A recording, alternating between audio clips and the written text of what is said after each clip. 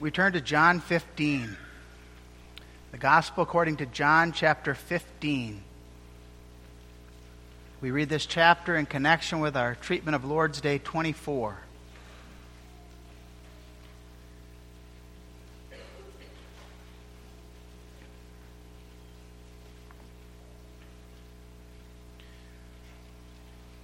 We read the inspired word of our God. I am the true vine, and my Father is the husbandman. Every branch in me that beareth not fruit, he taketh away. And every branch that beareth fruit, he purgeth it, that it may bring forth more fruit. Now ye are clean through the word which I have spoken unto you. Abide in me, and I in you. As the branch cannot bear fruit of itself, except it abide in the vine, no more can ye, except ye abide in me. I am the vine, ye are the branches. He that abideth in me, and I in him, the same bringeth forth much fruit, for without me ye can do nothing. If a man abide not in me, he is cast forth as a branch, and is withered, and men gather them, and cast them into the fire, and they are burned. If ye abide in me, and my words abide in you, ye shall ask what ye will, and it shall be done unto you. Herein is my Father glorified, that ye bear much fruit. So shall ye be my disciples. As the Father hath loved me, so have I loved you. Continue ye in my love. If ye keep my commandments, ye shall abide in my love, even as I have kept my Father's commandments, and abide in his love. These things have I spoken unto you, that my joy might remain in you, and that your joy might be full. This is my commandment, that ye love one another, as I have loved you. Greater love hath no man than this, that a man lay down his life for his friends. Ye are my friends, if ye do whatsoever I command you. Henceforth I call you not servants, for the servant knoweth not what his Lord doeth.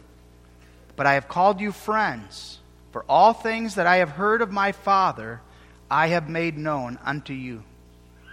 Ye have not chosen me, but I have chosen you, and ordained you that ye should go and bring forth fruit, and that your fruit should remain, that whatsoever ye shall ask of the Father in my name, he may give it you. These things I command you, that ye love one another. If the world hate you, ye know that it hated me before it hated you. If ye were of this world, the world would love his own. But because ye are not of this world, but I have chosen you out of the world, therefore the world hateth you. Remember the word that I said unto you, the servant is not greater than his Lord. If they have persecuted me, they will also persecute you. If they have kept my saying, they will keep yours also. But all these things will they do unto you for my name's sake, because they know not him that sent me. If I had not come and spoken unto them, they had not had sin. But now they have no cloak for their sin. He that hateth me hateth my Father also.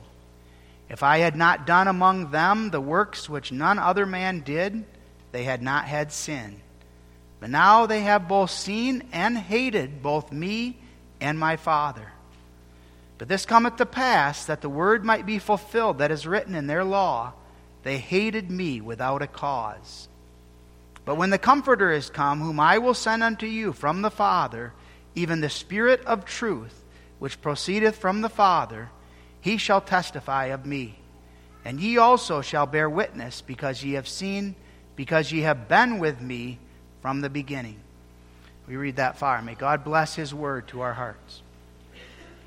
As I stated, we read this in connection with Lord's Day 24. In the back of our Psalters on page 13, question and answers 62 through 64.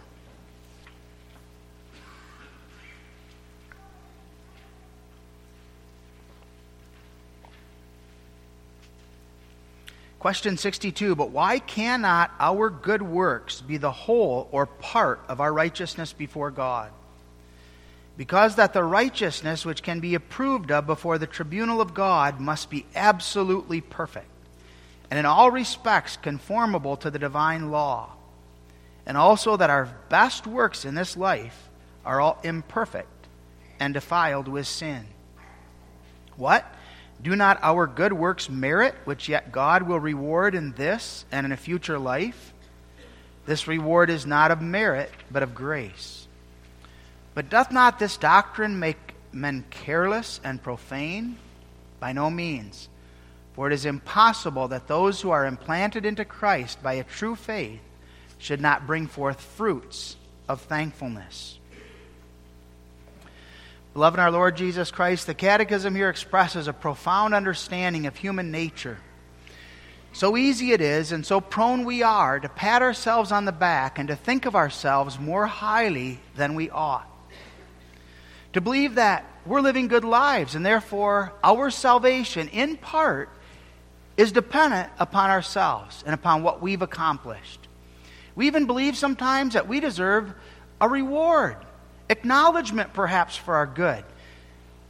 Maybe at other times we think we really deserve a break in this situation. We ought not be treated so harshly because, after all, look at how we've been living. Look at how we've been conducting ourselves.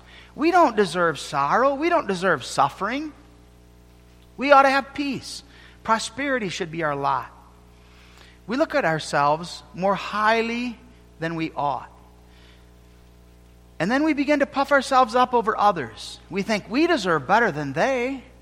After all, look at what we've done. Look what we've accomplished. Our works deserve something before God. Beloved, this proud response is flatly condemned. In verse 16 we read, "Ye have not chosen me, but I have chosen you and ordained you that ye should go and bring forth fruit." Your salvation has nothing to do with yourself. It has nothing to do with me. We didn't make ourselves worthy. That salvation is only because God chose us and set His love upon us. And as a result of that wonder, we now abound in gratitude and thankfulness. Another response that also is possible, as Romans 6 points out, is the fact that someone thinks, I'm saved. It's all of grace. Therefore, it doesn't matter how I live. And so now I can sin. I can walk in sin. It doesn't really matter because, after all, my salvation is not of myself. It's all of God and all of God's grace. That response similarly is condemned. We read here that we are united to Christ. And as those who abide in Christ, as those who have Christ's words abiding in us, we will abound to thankful praise and to godly living. Now, the world tells us, and even the church world, that if you're going to teach that man's good works don't have anything to do with earning his or her salvation, then you're teaching a doctrine that's going to encourage godlessness. The only way that you can get people from church and the only way that you can get people motivated to do what's right is to have to somehow tie some idea of merit or earning to their works. Otherwise, they're never going to be motivated to do what's right, to do what's good in God's eyes. Beloved, the preaching that will drive to despair is the preaching that emphasizes that man's salvation is dependent on his works in some regard. That will drive to despair. To stress that our standing before God is dependent on me and it's dependent in some sense on my works is frightening. And the result then is that I'm doomed to everlasting destruction and damnation. We know in our hearts our own weakness. We know our inability to stand before God. And Lord's Day 23 established the fact that my righteousness has nothing to do with myself. It's an imputed righteousness. Christ took upon himself all my sins, and Christ now applies to my account his righteousness. And we stand in awe of that. I am righteous, not on the basis of anything of myself, but the work of Jesus Christ and his righteousness alone. That's the preaching that comforts. That's the preaching that will encourage holy and godly living. The preaching that directs our righteousness to Christ and directs us to him as the one to whom we're joined and out of whom we live. And the Bible teaches clearly that Jesus Christ accomplished everything necessary for your and my salvation. Among all the truths that are taught in the Bible, none are taught so plainly and so clearly and so transparently as this truth, that our justification is by faith alone, in Christ alone. It's exclusively on the basis of the satisfaction and the righteousness of Jesus Christ. It's not according to the law, it's all of grace. That preaching does not undermine the responsibility to live a life of thankfulness and obedience. That preaching directs us to Christ, and it directs us to the wonder of God's goodness to us, and it moves us to desire to be thankful. How is it that we will show our gratitude to this great God who's done such wonders for us? How can I stand before him when I know how undeserving I am? Beloved, this, by God's grace, works sanctification. The God who justifies also sanctifies. And it directs us to the truth that our hope is found in God alone. The Catechism reflects here the teaching of John 15. What is your and my only comfort? Harking back again to Lord's Day 1. That I'm not my own. I belong to Jesus Christ. It's that union to Christ that's on the foreground here in John 15. Apart from Christ, you can do nothing. But thank God that he's taken you and he's joined you to the vine. He's taken us as dead branches and grafted us into Christ. And by virtue now of our union to Christ, we will bring forth fruit. And we will do so abundantly.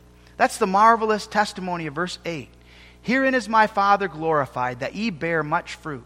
So shall ye be my disciples. We look then at this Lord's Day under the theme, justification and good works. Noting first of all, that works are repudiated. There is no place for us to lean on or trust in our works as the basis of our salvation. Secondly, note the reward of grace. And finally, the thankful Christian. The righteousness which can be approved of before the tribunal of God must be absolutely perfect. Again, the Catechism is setting forth what is necessary for me to know salvation in Jesus Christ. And the point is, you need to be righteous. What does it mean to be righteous? God requires perfect obedience to his law. We must love him with all of our heart, mind, soul, and strength. And we must love the neighbor as ourselves. And we must do so perfectly. God is not satisfied with you saying, I'm doing my best. God says, no, I demand of you perfect obedience. An obedience that flows from a heart that exclusively loves God and desires God in everything. Now, you are not capable of that. I am not capable of that obedience. Sin has contaminated every aspect of our being. God's justice demands perfect righteousness. The creature owes everything to her Creator. God created us good. He created us to honor him, to love him, to serve him. And now what's the situation? Because of sin, I can't. And I won't. Luke 17 verse 10 states, even if we would give everything that we are to God, we would still be unprofitable servants. We couldn't earn anything because God would merely say, well, that's what I expect of you. In no sense would we be able to earn anything before God. God's demand is just. The soul that sins, that soul must die. And God is not satisfied with anything other than perfect obedience and righteousness. A builder doesn't set to build a house and say, but I'm going to do my best. Even though the walls aren't square, even though things are crooked, I did my best. He wants everything square, and he needs to have it square in order that the doors open, so that the windows fit, so that everything works faithfully. Jehovah God is not satisfied with anything other than that which is right, that which is true, that which is perfect according to his perfect righteousness. And Deuteronomy 27, verse 26, reflects the teaching of Scripture. Cursed be he that conformeth not to all the words of this law to do them. And that curse affects us all. I have not been faithful to all the words of God's law, and therefore I with you am cursed. Now the Catechism goes on to say our best works in this life are all imperfect and defiled with sin. And now we're talking about the situation of the Christian, even the one who is redeemed in Christ. Yet his best works are imperfect and defiled with sin. The Scriptures never brag about natural man's ability, but always demonstrates natural man's inability to do anything that's good before God. Isaiah 64 verse 6 stresses we're all unclean. Our righteousness is only as filthy rags. Romans 3, there is none righteous, no, not one. The fact that everything that we do is defiled with sin, and that the confessions reflect. In the handout, in the third and fourth heads of doctrine, the corruption of man is established. And the true doctrine having been explained, the Synod rejects the error of those who would try to say that man yet is able to do some good. Note that in error 5.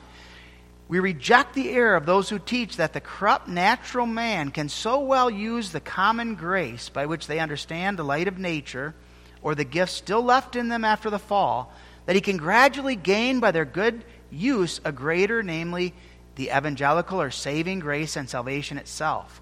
And that in this way God on his part shows himself ready to reveal Christ unto all men, since he applies to all sufficiently and efficiently the means necessary for conversion. And then the rejection of that, for the experience of all ages, and the Scripture do both testify this is untrue. He showeth his word unto Jacob, his statutes and his ordinances unto Israel. He hath not dealt so with any nation, and as for his ordinances, they have not known them. Who in the generations gone by suffered all the nations to walk in their own way? And they, having been forbidden of the Holy Spirit to speak the word in Asia, and when they were come over against Mysia, they essayed to go into Bithynia, and the Spirit suffered them not. In other words, Jehovah God is the one alone who executes his goodness according to his own perfect counsel and plan. And God ordains that there are some, even to whom the gospel will not go. God will not send the gospel to some because among them is not found his children. It's not the sense that God gives all men a chance because of some innate goodness that's found within them. And therefore, by that so-called common grace, they're able to understand things and make decisions that are right. Scripture stresses, no, man is not capable, man is not able. Man of himself is inclined to all evil and to all sin. Now, the one who is grafted into Christ by faith can do good. But even that goodness is yet tainted and affected by the sin that remains within our natures. Never ever can those good works that man does become the foundation or ground of their salvation. Always they're the fruit. And so the whole point here of the Catechism of this Lord's Day is this. Must we do good works? Yes, we must do good works. Do those good works serve as the reason why we're saved? No, absolutely not. They only are the fruit of God's work of salvation. In no way can any work that we perform ever serve as the foundation, the ground of our salvation. Revelation 3 verse 17 clearly teaches that elect sinners are saved as sinners in themselves. Wretched. They're miserable. They're poor. They're blind. They're naked. In other words, God doesn't save us because he saw something good in us. And on the basis of that, therefore, he saves us. Our salvation is all of grace. And God justifies the ungodly. Those who are not righteous. Those who are unrighteous. Those who are lost sinners in themselves. But elect from eternity and saved through Jesus Christ. The darkness and the depravity of man so great that unless God himself, by his word and spirit, opens the heart and illuminates the understanding, man would never believe. And man would never pursue the things of God or his kingdom. And we speak of it from the Bible, the truth of man's utter depravity. God alone is able to open the eyes. And that's why we have the pictures that are set forth in the Bible of God raising individuals from the dead. By nature, we're dead. We can't do anything that would be pleasing in God's eyes. But God, by a wonder of grace, takes those who are dead and now gives them life. So then the question is raised again. What about us now then, who have life, who are new creatures in Christ? Is it such that we can lean on our own works, or that we can look to our works as any kind of ground or foundation of our salvation or worthiness? Absolutely not. That's the fruit of our salvation. In no way can that serve as the ground or the reason. The fact that we have that desire and the fact that we seek to do good is evidence that we are united to Christ and that Christ is the one at work in our lives. Now, some would say, but God commands, and the commands of God imply that God also gives the grace for them to listen and to obey. In other words, God commands all men everywhere, repent and believe. And because that command now comes to all men, that implies those individuals have the ability to repent or to believe. And again, the Bible emphasizes, no, that's not the case. That is true with regard to God's children. As the commands come to us as God's children, God not only sends the external command, He works in our heart by His Spirit the desire and the ability to respond. So that He says, love me. And then He works by His Spirit in our hearts the desire to love God and to walk in obedience to God. But God's commands themselves do not imply ability. For God's elect, by God's grace. For instance, God commanded Pharaoh, let my people go. Did that imply that God wanted Pharaoh to do so? Or does it imply that Pharaoh had the ability or the desire to let the people go? Pharaoh was not willing. Pharaoh did not desire it. God's command in no way implied God working in Pharaoh's heart that desire or that willingness. It doesn't even mean that God, according to the will of His decree, wanted Pharaoh to let the people go.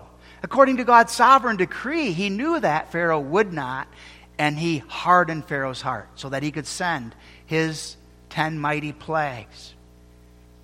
But God commands, and men are held accountable for those commands. With God's children, again, God works regeneration, new life. And now the command comes, and God works in us also that joy and that obedience. But it's all the fruit of God's work of salvation.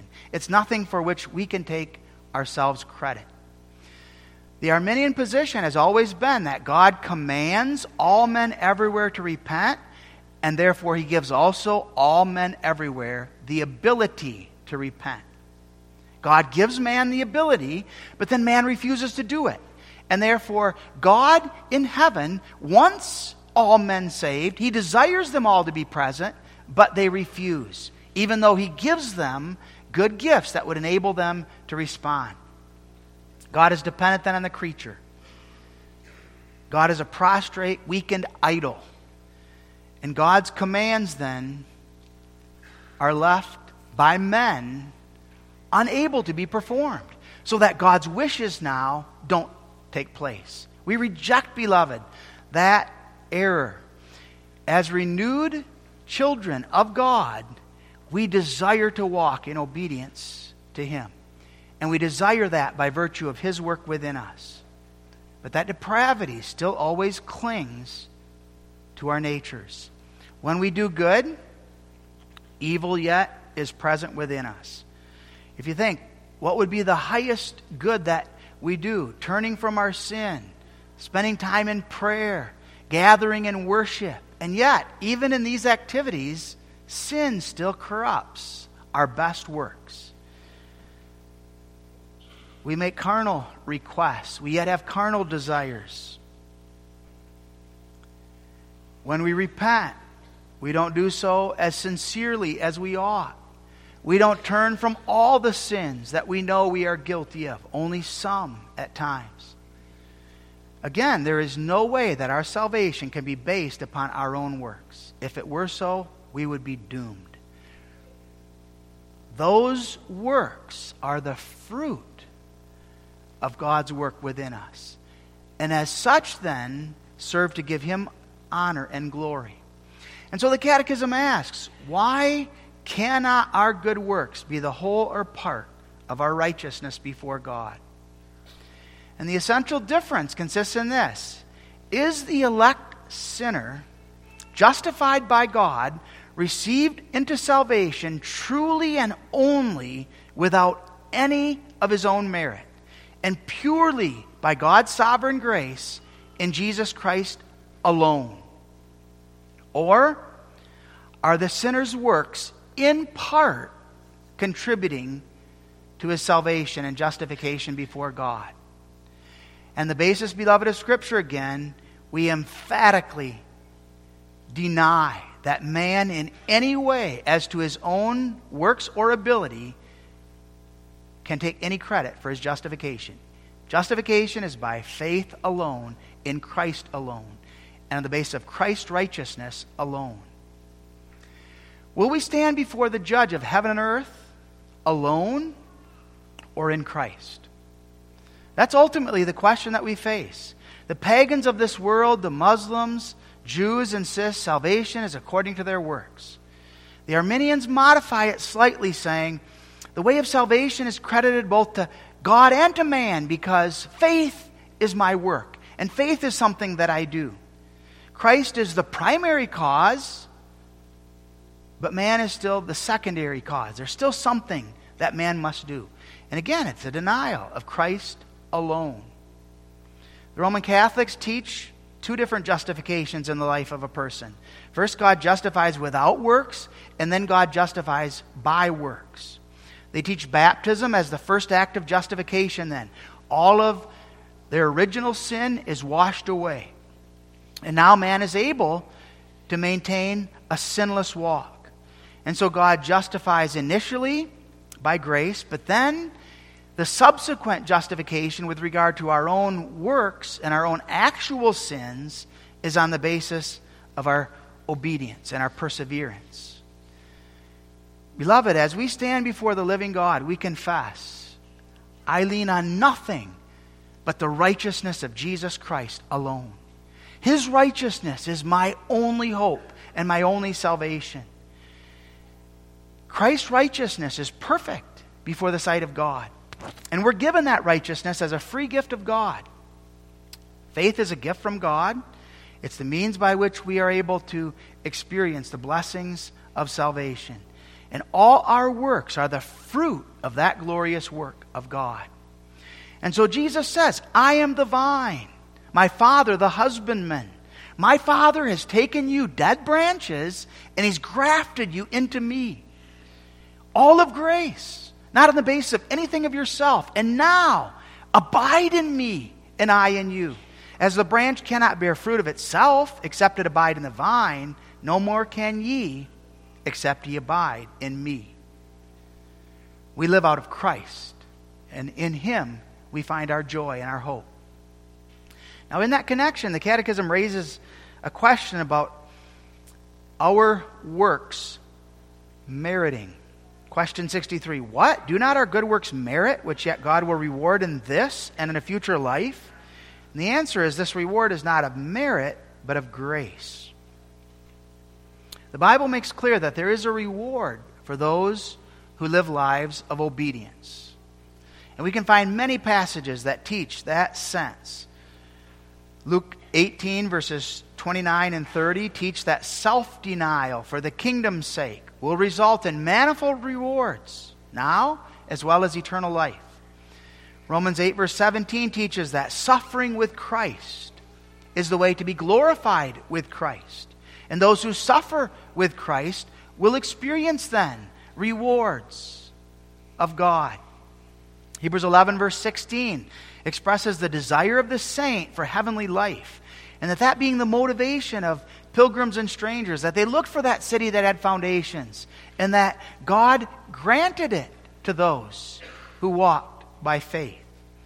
The book of Revelation is filled with motivations for obedience and setting forth those motivations. For instance, in Revelation 11, in verses 17 and 18, and the 24 elders which sat before God in their seats fell on their faces and worshiped God, saying, We give thee thanks, Lord God Almighty, which art and wast and art to come, because thou hast taken to thee thy great power and hast reigned. And the nations were angry, and thy wrath is come, and the time of the dead that they should be judged, and that thou shouldst give reward unto thy servants the prophets, and to the saints, and them that fear thy name, small and great, and shouldst destroy them which destroy the earth. That God would give reward to his servants, the prophets, and to the saints. Revelation 20, in verse 12, And I saw the dead, small and great, stand before God, and the books were opened, and another book was opened, which is the book of life. And the dead were judged out of those things which were written in the books, according to their works. The Bible teaches that there is a reward for God's children. God rewards according to our works. Now, the Heidelberg Catechism here denies a reward, but not by contradicting that truth that's found through Scripture, that God rewards the righteous. It contradicts this. The reward is not of merit. The reward is of grace. Is it true that there is a reward? Yes. But that reward is not on the basis of anything of yourself. It's nothing that you've earned or deserved. It's a wonder of God's grace. It's not earned by us. It's a gift God gives to us. And we see the wonder of this. Ephesians 2 talks about the fact that God has ordained our good works from before the foundation of the world. God having previously ordained those works, and then creating us in order that we might fulfill the works that he has ordained. And then, in his goodness, rewarding his children for those works that he himself has worked in them. What a great God! What a wonder of God's grace. We don't deserve anything, but yet God is pleased not only to save us, but then to work in us by his Spirit so that there is fruit unto that salvation, and then to bring us into glory and to reward us according to the works that he before ordained that we would walk in. That's the reward of grace. It's not anything we can take credit for. It's something that God himself ordained and Jesus earned for us. And as we study the Bible, we realize that the Bible talks about graduated rewards even in heaven. We read of the parables, and we have the parable of the sower. Some are given 30-fold, some are given 60-fold, some 100-fold. So that there are different graduations of that reward that are given to individuals. We read of the parable of the talents, where one is given 1, one is given 5, one is given 10. And as we study those passages, we come away from the fact that God grants to everyone that which he has ordained. Not that we're saved according to our works, not that our salvation is based or dependent upon our righteousness, but rather all of this is merited by Jesus' perfect righteousness and obedience. And it's all according to God's sovereign, eternal counsel and plan. Why is it that God allows one child to die in the womb, another individual to live 20 years, another to live 90 years? Why is it that God ordains then a different measure of works for each of those individuals? And why is it that God talks then about the fact that he is the one rewarding those works? One would say that's not fair. What about the one who's lived longer than another? Beloved, our good works ordained by God from eternity, fruits that God himself is working in Christ in and through us. God is the one who's ordained our place in glory. God is the one that has ordained every aspect of our lives. And he's ordained that we will receive a reward in Jesus Christ, a reward of grace, not of works, and that it all be for his glory and for his honor. so that to all eternity in heaven, we're not going to be jealous one of another. We're going to be thanking and praising God for His goodness in giving to us the place that we occupy. Justified freely by His grace through the redemption that is in Christ Jesus. God calls us then to make use of what we are and what we have to His glory. He calls us, He commands us, abide in me. He calls us to walk in obedience and in godliness. We will be chastised when we walk in disobedience. He admonishes us again and again. And He uses those admonitions, He uses His word in order to work that fruit in our lives, that we might bring forth fruit and that we might confess that we are Christ's. And all that we have and all that we are is of His grace alone. Beloved, that results in a thankful Christian. And that's the point of the last question and answer. But doth not this doctrine make men careless and profane? By no means. It is impossible that those who are implanted into Christ by a true faith should not bring forth fruits of thankfulness. Every last one of those whom God has chosen and grafted into Christ will bring forth fruits to His glory. Some fruits like Lot, others fruits like Abraham or David, God ordaining all of the various aspects of His children, all for His glory and to His praise. The argument then is answered. The argument is teaching justification apart from works is going to lead to Christians living ungodly lives. This doctrine that we're righteous without anything of ourselves will result in Christians living in all kinds of sinful and evil ways. We can afford to be careless. We can afford to be profane, they'll say. It doesn't really matter if we join ourselves to a church. It really doesn't matter how we live. Let us sin, that grace may abound. Romans 6, verse 1. The Christian will not live that way. God will work His Spirit in the hearts of His children that they will flee their sin. They will fight against that sin. They will desire to live unto Him. God will work His Spirit in their hearts that though they walk in sin, they repent and they turn from that sin. The Christian is no longer under bondage to sin. He's bound to Christ, and he's a slave to Jesus Christ. Now, as a member of Jesus Christ, sin still remains within us and in our flesh. But God so powerfully works within us that we desire to live unto Him. The justified child of God will walk in sanctification. And that's the importance of those two truths knit together. Those whom God declares righteous, whom He justifies, He also works in by His Spirit to live in holiness and to pursue His will. The Christian must do good works. And the Christian will do good works because of the power of the Spirit working within him to will and to do according to God's good pleasure. He will bring forth much fruit. Verse 5. The same bringeth forth much fruit. He's not satisfied ever in his life. He's always desiring to bring forth more praise and thankfulness. He's always battling hard against sin and desiring to put off that old man. Such is the work of God's grace, not in order to earn anything, but to show His gratitude to this great God who's delivered me and who saved me. It's impossible that those who are implanted into Christ by a true faith should not bring forth fruits of thankfulness. Jesus Christ has broke the bondage to sin. His atonement and His death condemned sin in the flesh. I am dead to sin. That's the confession of the Christian. Sin no more has dominion. It no more reigns within me. Yet at the same time, there is still sin in me.